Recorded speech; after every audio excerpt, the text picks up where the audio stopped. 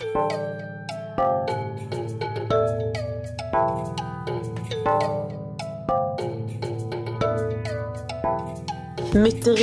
Radio Rakels nyhetsmagasin. Hver mandag fra klokken 5 til 6. FM 99,3.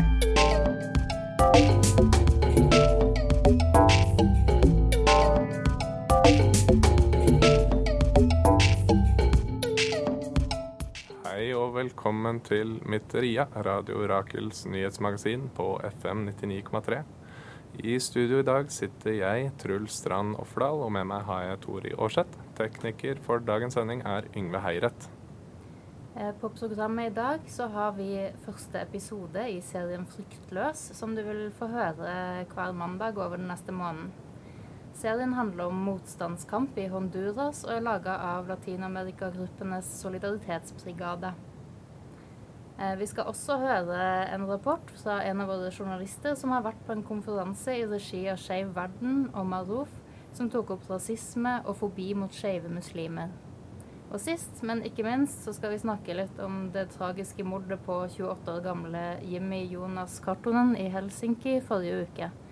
Det var nazister fra den nordiske motstandsrørselen som drepte Karttunen, og det begynner å bli et større og større problem at nazister åpent organiserer seg i Norden. Før vi snakker mer om det, så skal du få høre Chumbawamba med Enough is Enough. Der hørte du Chumbawamba med Enough is Enough. Ja, i dagens sending av Mytteriet så er det ikke vår tradisjonelle nyhetssending, men vi skal snakke litt om nyheter likevel. For som vi nevnte innledningsvis, så har det vært et politisk motivert drap i Finland, hvor man tidligere i helgen fikk vite at en 28-åring ved navn Jimmy Jonas Karttunen i Helsinki hadde avgått etter å ha ligget skadet i en uke etter et nazistisk angrep den 10. september. De som står bak dette angrepet er den nordiske motstandsbevegelsen, som også er avdelinger i Norge og i Sverige. Og det som har skjedd er at de har stått på et torg midt i Helsinki og delt ut flyveblader, og så har de stått der til noen sier noe til dem om at det ikke er bra å være nazist, og så har de slått vedkommende, som er en taktikk de har holdt på med i en årrekke i Sverige, og en måte de eksplisitt uttalt forsøker å bygge opp et bilde av organisasjonen som en farlig ting som man ikke skal tulle med. Før det ble klart at personen hadde blitt drept i dette angrepet, så delte motstandsbevegelsen også en skrytevideo hvor man kan se offeret ligge på bakken i en pøl av blod. Den norske avdelingen, som er operativ flere steder i landet, delte også dette materialet og omtalte det som en vellykket offentlig markering. I Sverige så har nazister i løpet av natten til søndag satt fyr på bilen til Rydsgårdens kommunestyreleder, Pierre Esbjørnsson, som representerer det sosialdemokratiske partiet. Partiet har også tidligere blitt utsatt for trusler fra motstandsbevegelsen da i Sverige, og på plass ble det funnet graffiti av logoen til nettopp motstandsbevegelsen. Som dere ser så bygger dette opp litt mot noe, for samtidig har det vært en sak i norske medier etter at den norske avdelingen av motstandsbevegelsen har hatt en treningsleir, som de kaller det, eller Nordendagene, eller hva enn man har lyst til å bruke, som de har avholdt i et lite tettsted i Telemark. Der har det sittet en 20-talls nazister samlet, de har trent kampsport, de har fått inspirasjonen om hvor tøffe de er rundt omkring i Norden og hvor farlige de er. Og så har de holdt foredrag om at de skal knuse homolobbyen og at de skal holde en stor offentlig markering et eller annet sted i Norge i løpet av det neste året. Jeg lurer på, når du snakker om disse, hvor store er de i Norge? Trenger vi å være bekymret her egentlig, for at de skal gå rundt og drepe folk i gatene? På den ene siden er de ikke veldig store. Man skal ikke overvurdere størrelsen til sånne organisasjoner, men de er nok et 30-40-talls mennesker på det absolutt minste.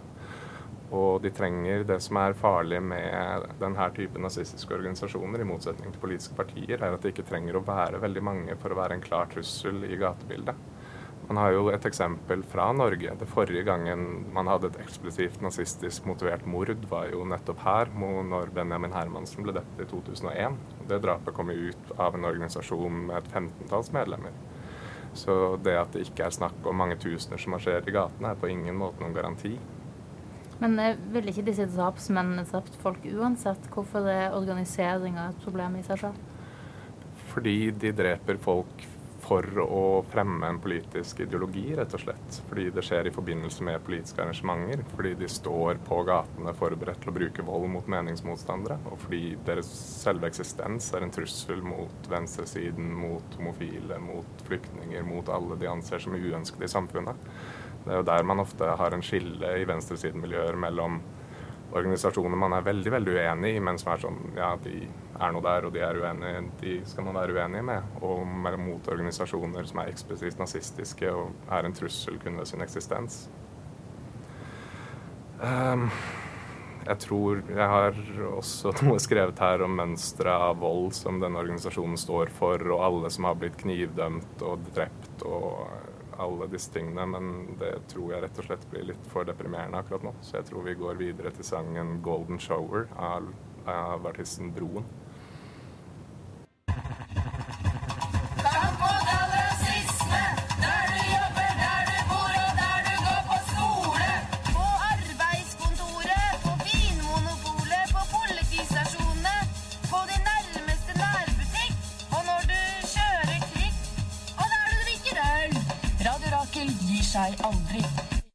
Der fikk du låten Golden Shower av artisten Broen om å gi Golden Dawn a Golden Shower.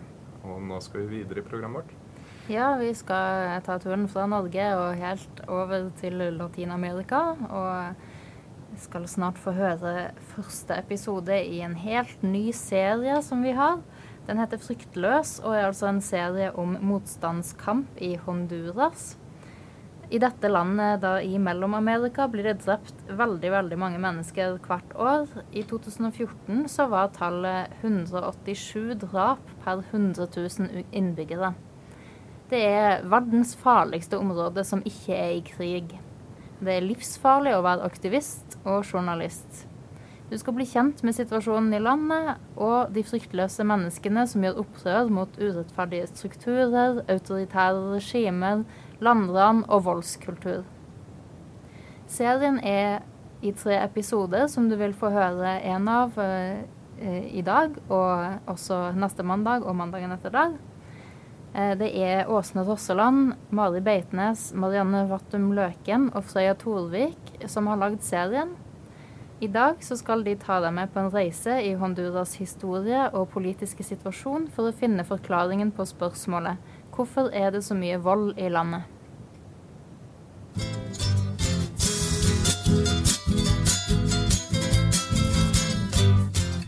Fryktløs, en radioserie i 4 deler om motstandskamp i Honduras. Serien er laget av Latinamerika-gruppenes Solidaritetsbrigade våren 2016.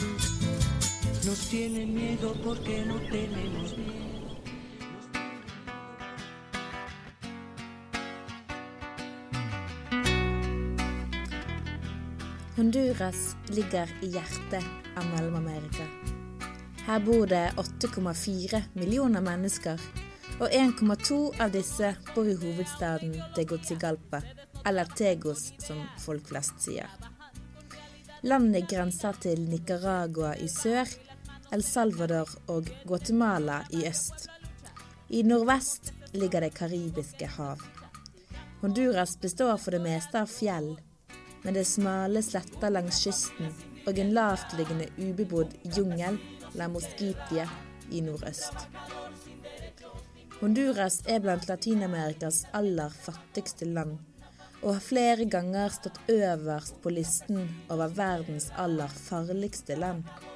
I denne episoden av Fryktløs skal du få lære mer om historien til Honduras, og om hvorfor det er så mye fattigdom og vold.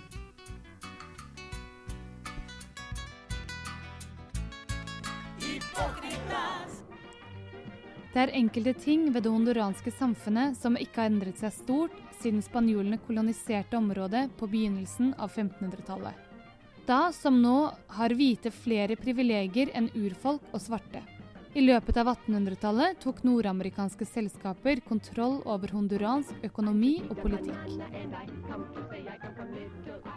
Honduras ble kjent som en bananrepublikk, et land som produserer bananer og andre råvarer for vestens konsum og profitt. I dag kjøper vi gjerne bananer fra Honduras med Chiquita-klistremerke på. Chiquita het opprinnelig United Fruit Company, selskapet som kjent for sin blodige business i Latinamerika. Mange av oss kjenner til selskapets historie gjennom Garcia Marquez' roman 100 års ensomhet, som skildrer United Fruits blodige massakre av kolumbianske plantasjearbeidere. Honduranske arbeideres historie skiller seg ikke stort fra kolumbianernes. Arbeiderne har gjennomført storstilte streiker og protester, men har blitt møtt med massakrer og undertrykkelse. Frykten for at folket ville gå til opprør mot styresmaktene førte til et diktatur sterkt støttet av myndighetene og bananselskapene. I dag har underbetalte arbeidere gått fra å jobbe på bananplantasjene til å jobbe i de mange tekstilfabrikkene, men uten at maktforholdene har endret seg stort. I 2009 var det et statskupp hvor den folkevalgte presidenten Manuel Zelaya ble tvunget til å gå av. Han ønsket å reformere grunnloven for å sikre flere goder til den fattigere delen av befolkningen og for å kunne stille til gjenvalg. Statskuppet, som ble støttet av USA, førte til at volden i Honduras økte kraftig, og landet anses nå for å være et av verdens farligste.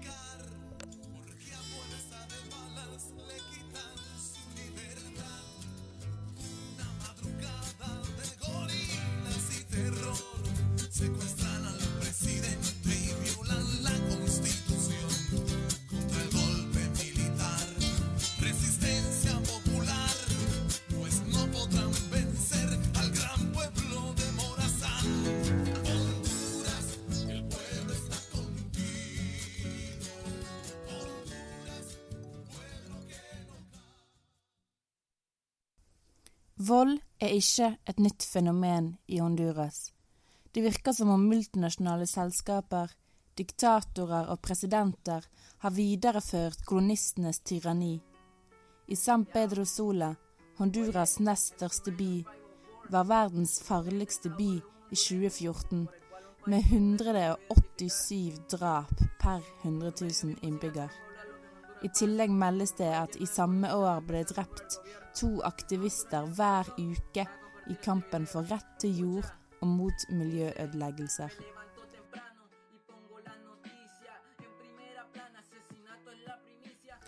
Vi har snakket med Elin Cecilie Ranum, som har forsket på vold og gjengproblematikk i Mellom-Amerika ved UCA-universitetet i El Salvador.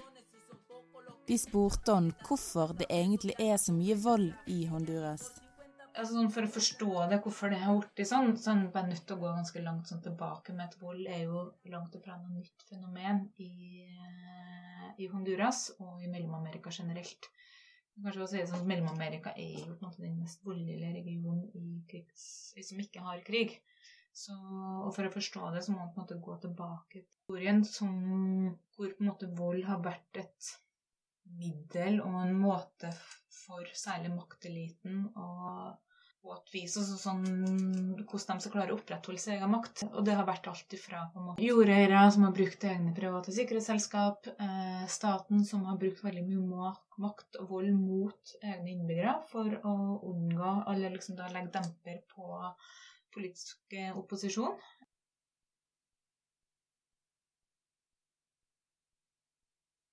Vold og drap altså et middel makteliten har brukt for å opprettholde makt og undertrykke opprør. Det ikke så ulikt i dag, i tillegg til at vold og drap har blitt et konfliktløsningsmiddel. Og enda vanskeligere det når en har et urettferdig og ikke-fungerende rettssystem, korrupt politi og korrupte politikere som samarbeider med narkoen og driver illegal business. Altså legitim eller legal og illegal økonomisk virksomhet. Og veldig ofte så har du på en måte de samme aktørene som involvert med forretningsfolk.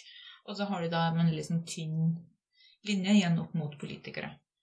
Så det som skjer på en måte, det jo det at du har en elite, en økonomisk og en politisk elite, som på en måte henger veldig tett sammen, som både på en måte knyttet og har historisk vært knyttet opp til et militært maktapparat. I tillegg til å sitte opp på en måte med en økonomisk makt, og den økonomiske makta på en måte ikke bare grunnlagt av altså legal virksomhet, men også på en måte en del illegale ting, som går på en måte både med smugling av narko, men en del annen sånn organisert kriminalitet.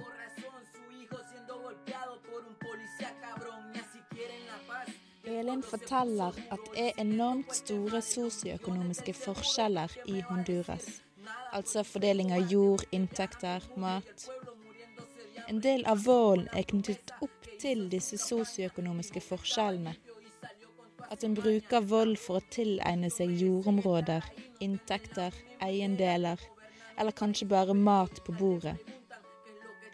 I tillegg noe av volden og drapene tilknyttet sosial rensning, der for eksempel transpersoner og homofile blir drept, og politiske drap hvor aktivister som Berta Cáceres blir drept.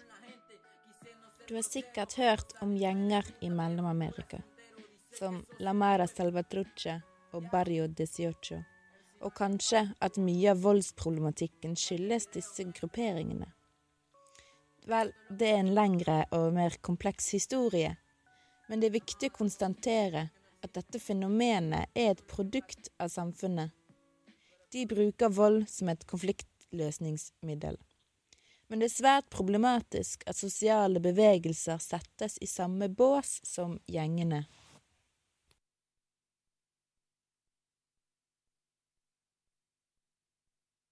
Lag en link mellom sosiale bevegelser og gjenger.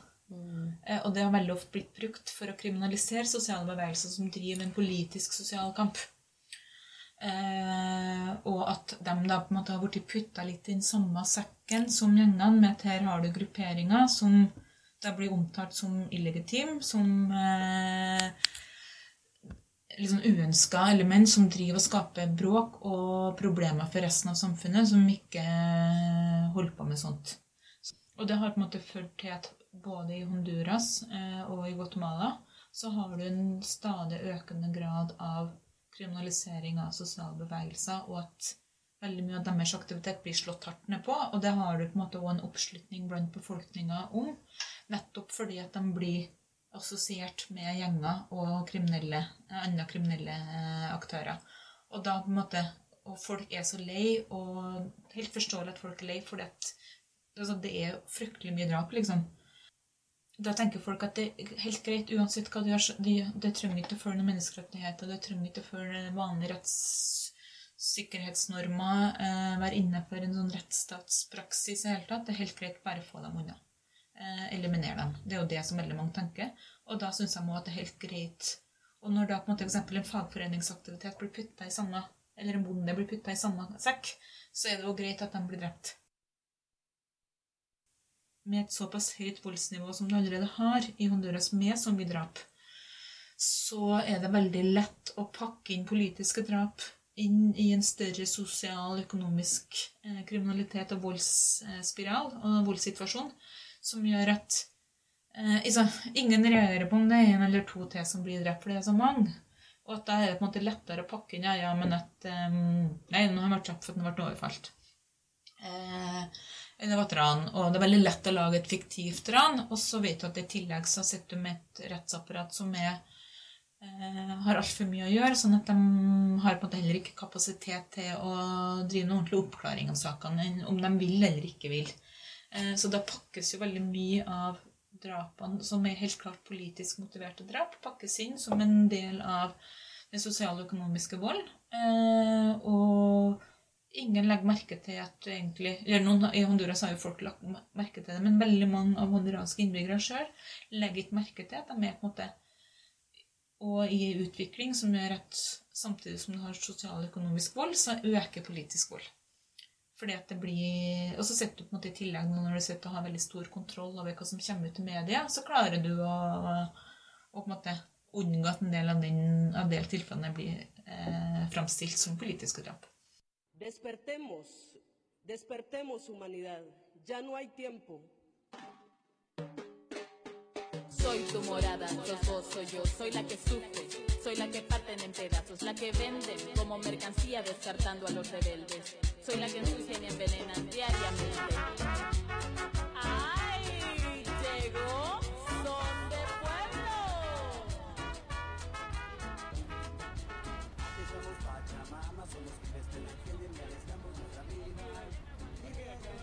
Etter noen dager på den honduranske landsbygda kjører vi grytidlig for å komme oss til El Progreso.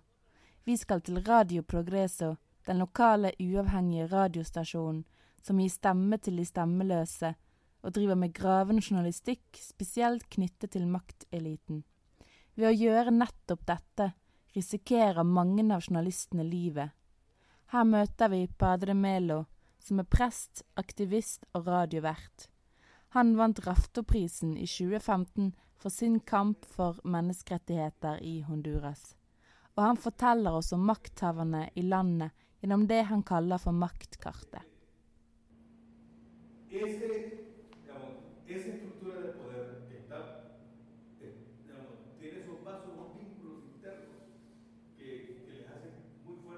Her i Honduras makten delt mellom de multinasjonale selskapene, den lokale eliten, militære, politikerne og organiserte kriminelle grupper.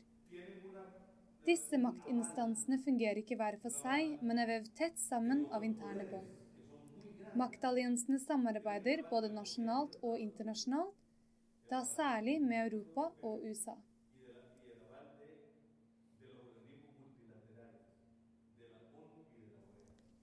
Det som definerer maktkartet i Honduras de som kontrollerer naturressursene. Maktkartet kan deles inn i 2 hovedgrupper. Utvinningsindustrien kontrollerer gruvene, vannet og skogene. Den andre gruppen kontrollerer kommunikasjonsteknologien. Mediene former hvordan omverdenen ser på eierne av naturressursene, og hvordan disse utvinnes. Innenfor begge maktgruppene finner vi bånd til organisert kriminalitet, multinasjonale selskaper og den nasjonale eliten. Hvordan kan man skape et alternativt maktkart? Det finnes flere grasrotorganisasjoner i Honduras, men situasjonen vanskelig. Det finnes ingen motvekt til det regjerende maktkartet. Vår utfordring å skape et alternativ.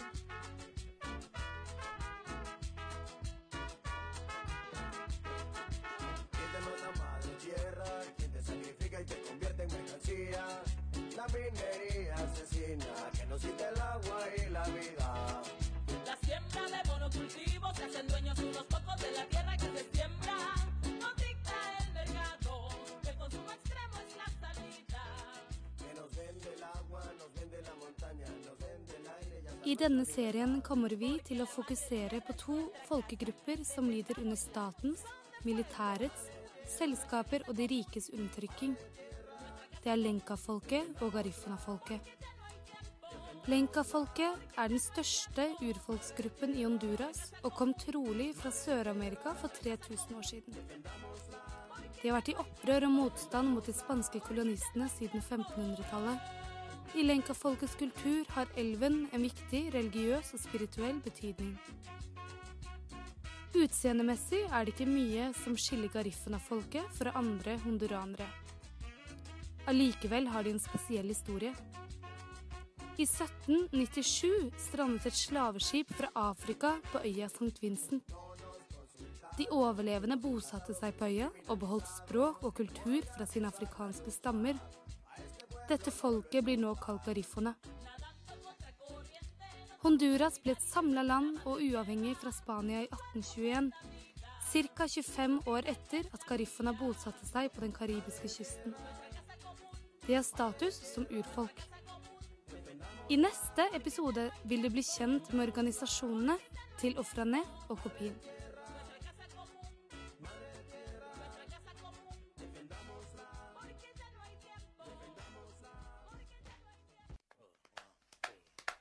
Radio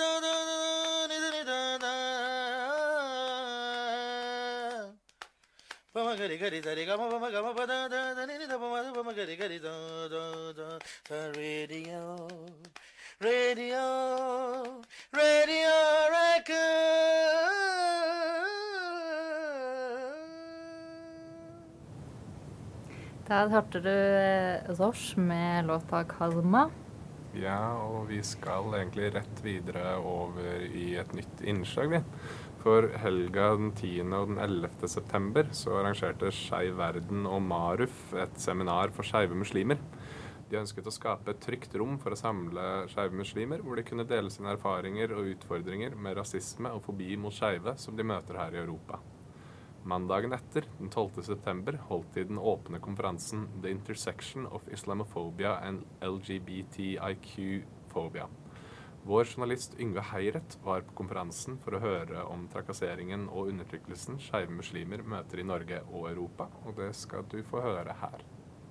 12. september ble konferansen The Intersections of Islamophobia and LGBTIQ plus phobia arrangert her i Oslo av Skeiv Verden og Maruf. Under konferansen diskuterte en rekke muslimske LHBT-personer, akademikere og aktivister rasismen og fobien mot muslimske LHBT-personer i Europa og USA. De snakket om hvordan rasisme rettet mot islam og en generell fobi mot skeive fører til en dobbel undertrykkelse av skeive muslimer. So, while anti-black racism and Islamophobia are not the same, both are contingent, dependent upon an Orientalist, Eurocentric and white understanding of the sexuality of non-white others. In the case of Muslims, it is particularly their alleged homophobia that is seen as non-Western. And especially important is to understand this homophobia as universal.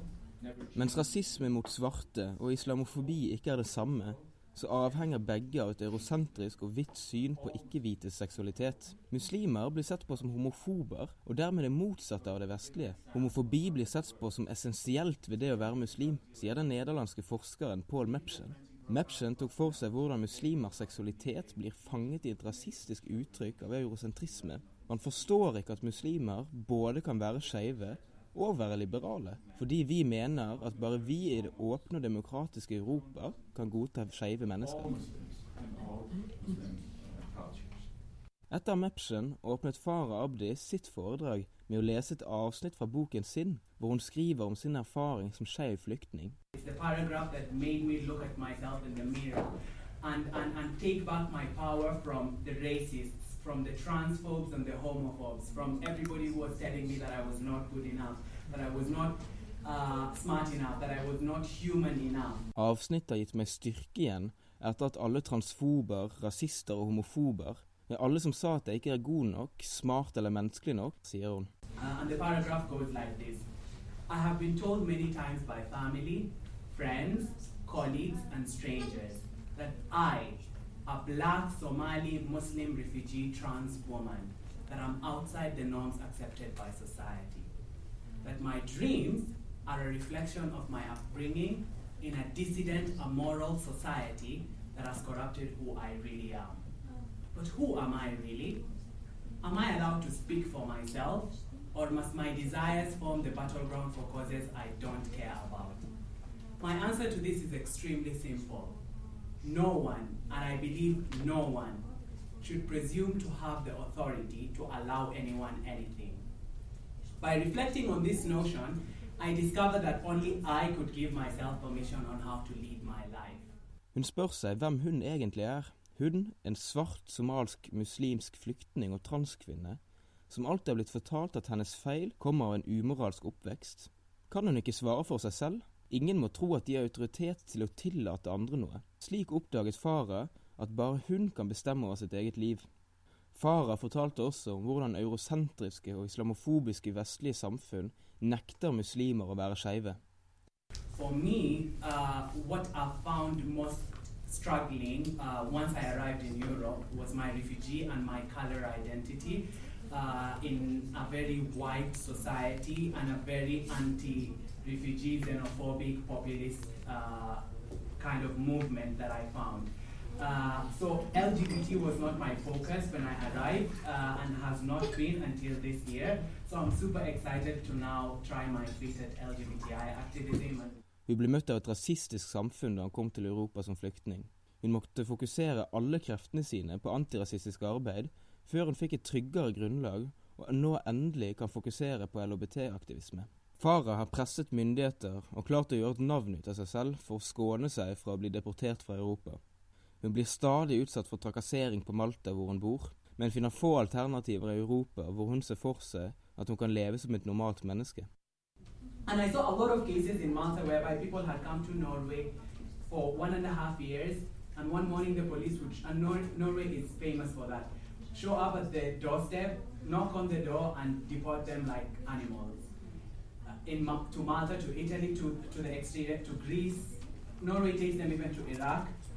And I was like, do I want to become part of this sad statistic whereby I will go to Sweden, hopefully maybe see the blonde-haired guy with the blue eyes, and then one morning in my beautiful house, the police will show up and drag me like a piece of brat and throw me at Malta airport with nothing.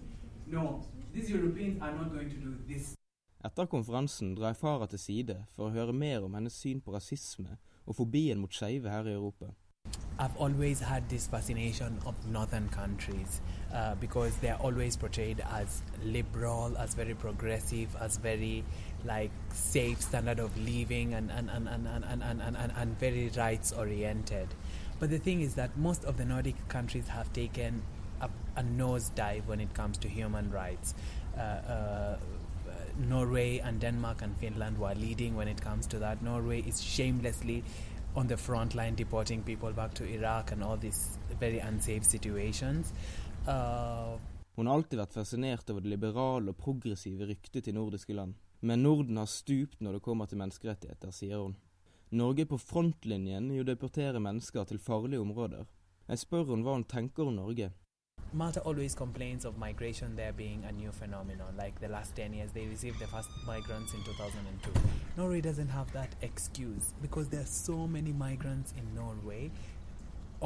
I speak about the Somali community because that's where I'm from, that have done so many amazing things for Norway. And I'm moving specifically because of racism and xenophobia. I cannot put up with that.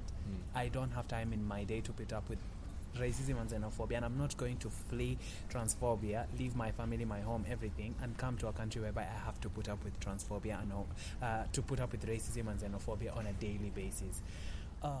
Hun sier at Norge har gjort mye bra for mye folk, men de siste årene har Norge tatt en trist retning. Hun kunne aldri bodd I et land som Norge. Jeg får også tak I Nina Bahar, assisterende generalsekretær I Skeiv Verden og medarrangør av konferansen. Hun forteller meg at de I helgen før konferansen holdt et separatistisk seminar for skeive muslimer. Jeg, som bare kunne delta på konferansen, spør hun om hovedbudskapet til arrangementene de har holdt. Navnet på konferansen var jo The Intersections of Islamophobia and LGBTIQ+phobia. Så det jo krysningspunktet mellom islamofobi og LGBTIQ-fobi.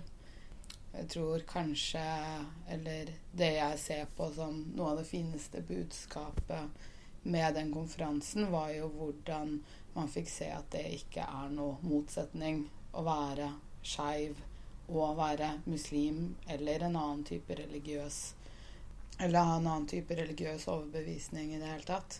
Så det var fint å kunne få lov til å definere selv.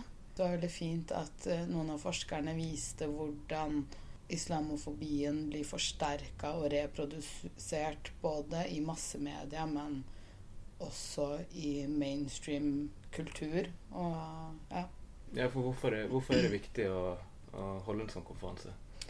Det jo først og fremst, altså det viktigste for oss var jo egentlig å ha seminaret som vi hadde I forkant, som var for å kunne samle skeive muslimer. Det veldig sjelden man får hatt et eget rom hvor man kan diskutere og dele erfaringer og utfordringer. Veldig mange av våre medlemmer opplever at det vanskelig å problematisere og stille spørsmål ved sin egen religiøse overbevisning, fordi at det ofte kan bli misforstått. Så det var jo egentlig det aller viktigste for oss, å ha en møteplass for skeive muslimer, og så ble jo det veldig mye finere av at vi kunne invitere internasjonale gjester. Så vi hadde nettverk fra flere europeiske land, og også USA. Så konferansen var jo noe vi ønsket å gjøre, fordi vi selv kunne kanskje få lov til å definere, ta definisjonsmakten, og ha et annet narrativ enn det som vanlig. Det ingen motsetning å være skeiv og religiøs, eller I dette tilfellet, det ingen motsetning å være skeiv og muslim. Du har hørt et innslag om konferansen The Intersections of Islamophobia and LGBTIQ+phobia av Yngve Heiret.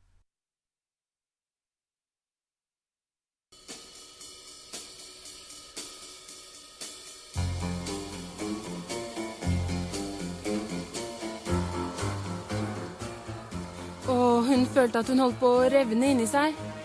Var verden stadig bare en tumleplass for våpengale, maktsyke, hvite menn i dress?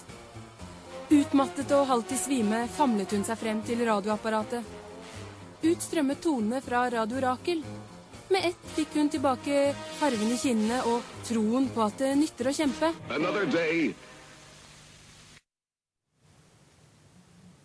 Ja, velkommen tilbake til Mytteria, Radio Rakels nyhetsmagasin på FM 99,3. Du hørte nettopp Now med Inhale, Exhale. Ja, og før det så hørte du et innslag om Skeiv Verden sin konferanse The Intersection of hele rekka her. Islamofobia and LGBTIQ plus phobia, som ble avholdt i forrige uke. Det er ganske viktig, for det er ikke bare den gaterasismen og de voldelige skinheadsa vi snakket om tidligere i sendingen som skader og ødelegger folks liv. Alle former for rasisme er et problem, selv om de rammer på forskjellige måter. Så selv om det er snakk om er et lands policy overfor transpersoner eller dets deportasjoner av flyktninger som blir returnert til et utrygt liv i hjemlandet, så er det like ille, eller så er det også ille og må bekjempes. Vi skal nå videre.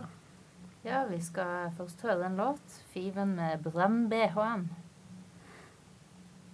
Der hørte du Feven med sangen Brenn BHM, og du hører på Mytteria her på Radio Rakel FM 99,3.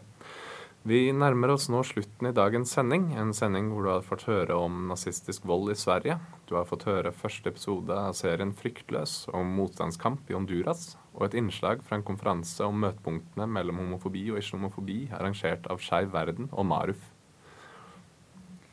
Medvirkende til dagens sending har vært Yngve Heiret, Mar Gjelstad, Åsne Rosseland, Mari Beitnes, Marianne Vattum Løken og Frøya Torvik. Teknikeren vår i dag har vært Yngve Heiret. Jeg heter Tori Varseth, og med meg i studio har jeg hatt Truls Strand Offerdal. Du kan selvsagt høre sendingen vår igjen på reprise eller på podcast. Du kan også finne den på Radio Rakel sine nettsider på radiorakel.no. Og nå til slutt så skal du få kalendertips for den kommende uka, og etter det så får du høre låta Scare Me med Major Lazer featuring Peaches og Timberley. Kalendertips. Hva skjer i uka som kommer? Årets elvelangs finner sted på torsdag. Det blir lys og kultur nedover Akerselva mellom 20 og 23. Er du heldig, så vil du kunne få med deg både Pain Solutions flammeshow og punkelåter fremført av Oslo Hardcore. Fredag på Universitetsplassen klokken 16:30 til 17:30 inviterer organisasjonen Ung Kurd til demonstrasjon for å kreve fred i Kurdistan og frihet for den kurdiske lederen Abdullah Öcalan. Fredag er også siste meklingsdag for havnearbeiderne i årets tariffoppgjør. På lørdag morgen kan det være streik i hele Havne-Norge, eller det kan bli en ny avtale. Uansett blir det meklingsvake fredag 23. september fra klokka 20 til 1 på Månefisken. Kultur, musikk, poesi og appeller står på menyen.